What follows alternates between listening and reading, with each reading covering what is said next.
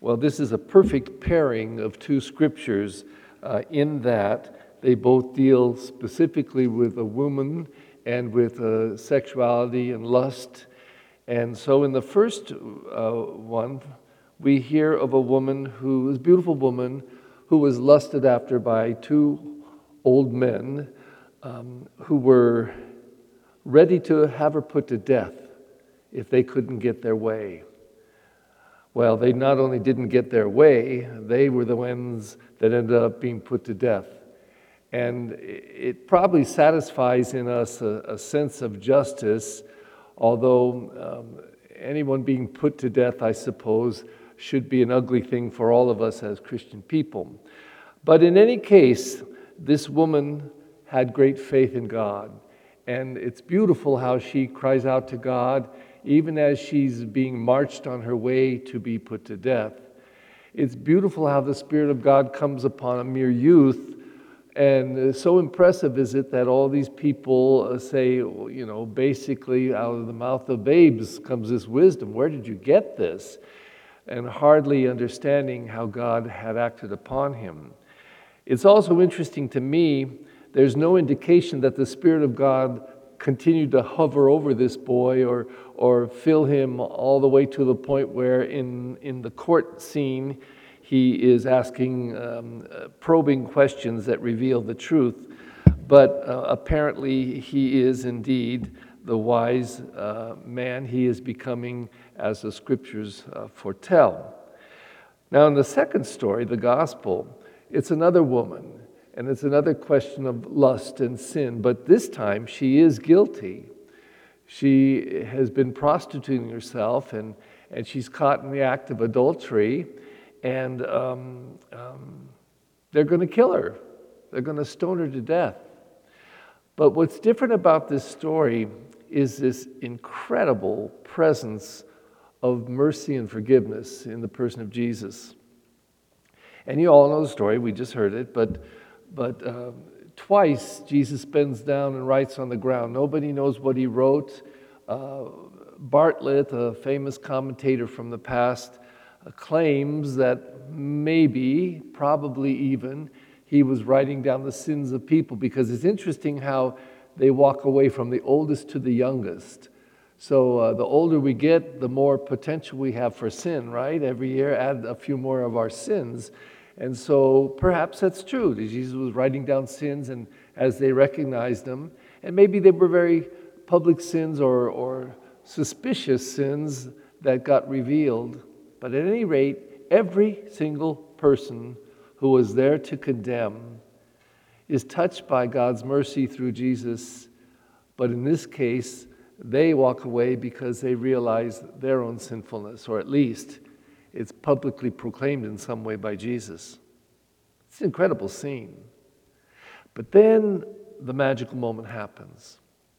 After every single one of these people who had stones in their hands, I suspect, ready to throw them, ready to kill this woman, and so justified, self-justified. We caught her in the very act. And where's the man, by the way?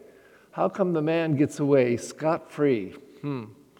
Leave it to the scriptures and leave it to the histories. But in any case, this woman is the only one on trial. Every single man who was there to condemn her and was ready to kill her walks away, convicted of their own sinfulness. And in that context, Jesus forgives. Jesus touches her with mercy. And it happens in such a simple way. Woman, where are they? Is there no one here left to condemn you? No one, sir. And then he frees her to leave in peace.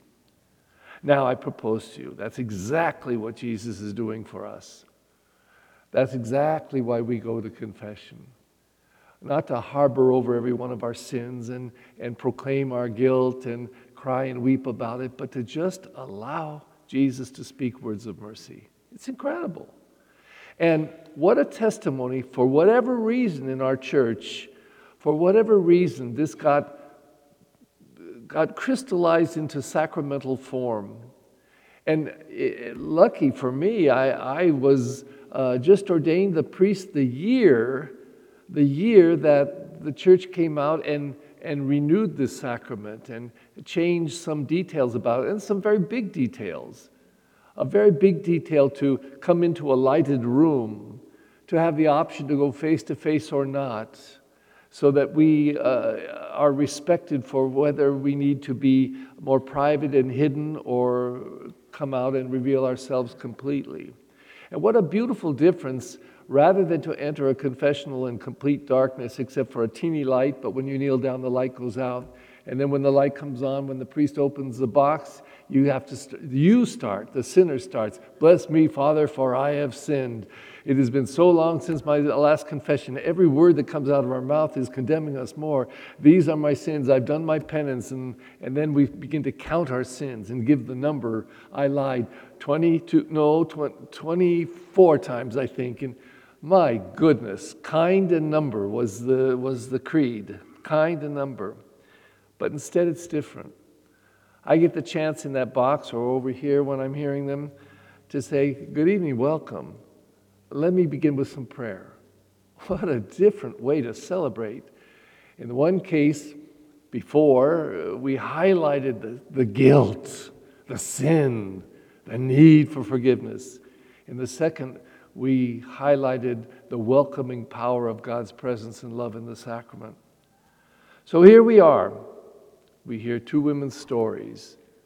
We hear incredible mercy and love and forgiveness and God supporting and carrying us through the valley of darkness. And we're asked to face this just a week before Holy Week so that we come into the holiest week of the year ready to be confronted by God's mercy, by God's love, by God's forgiveness.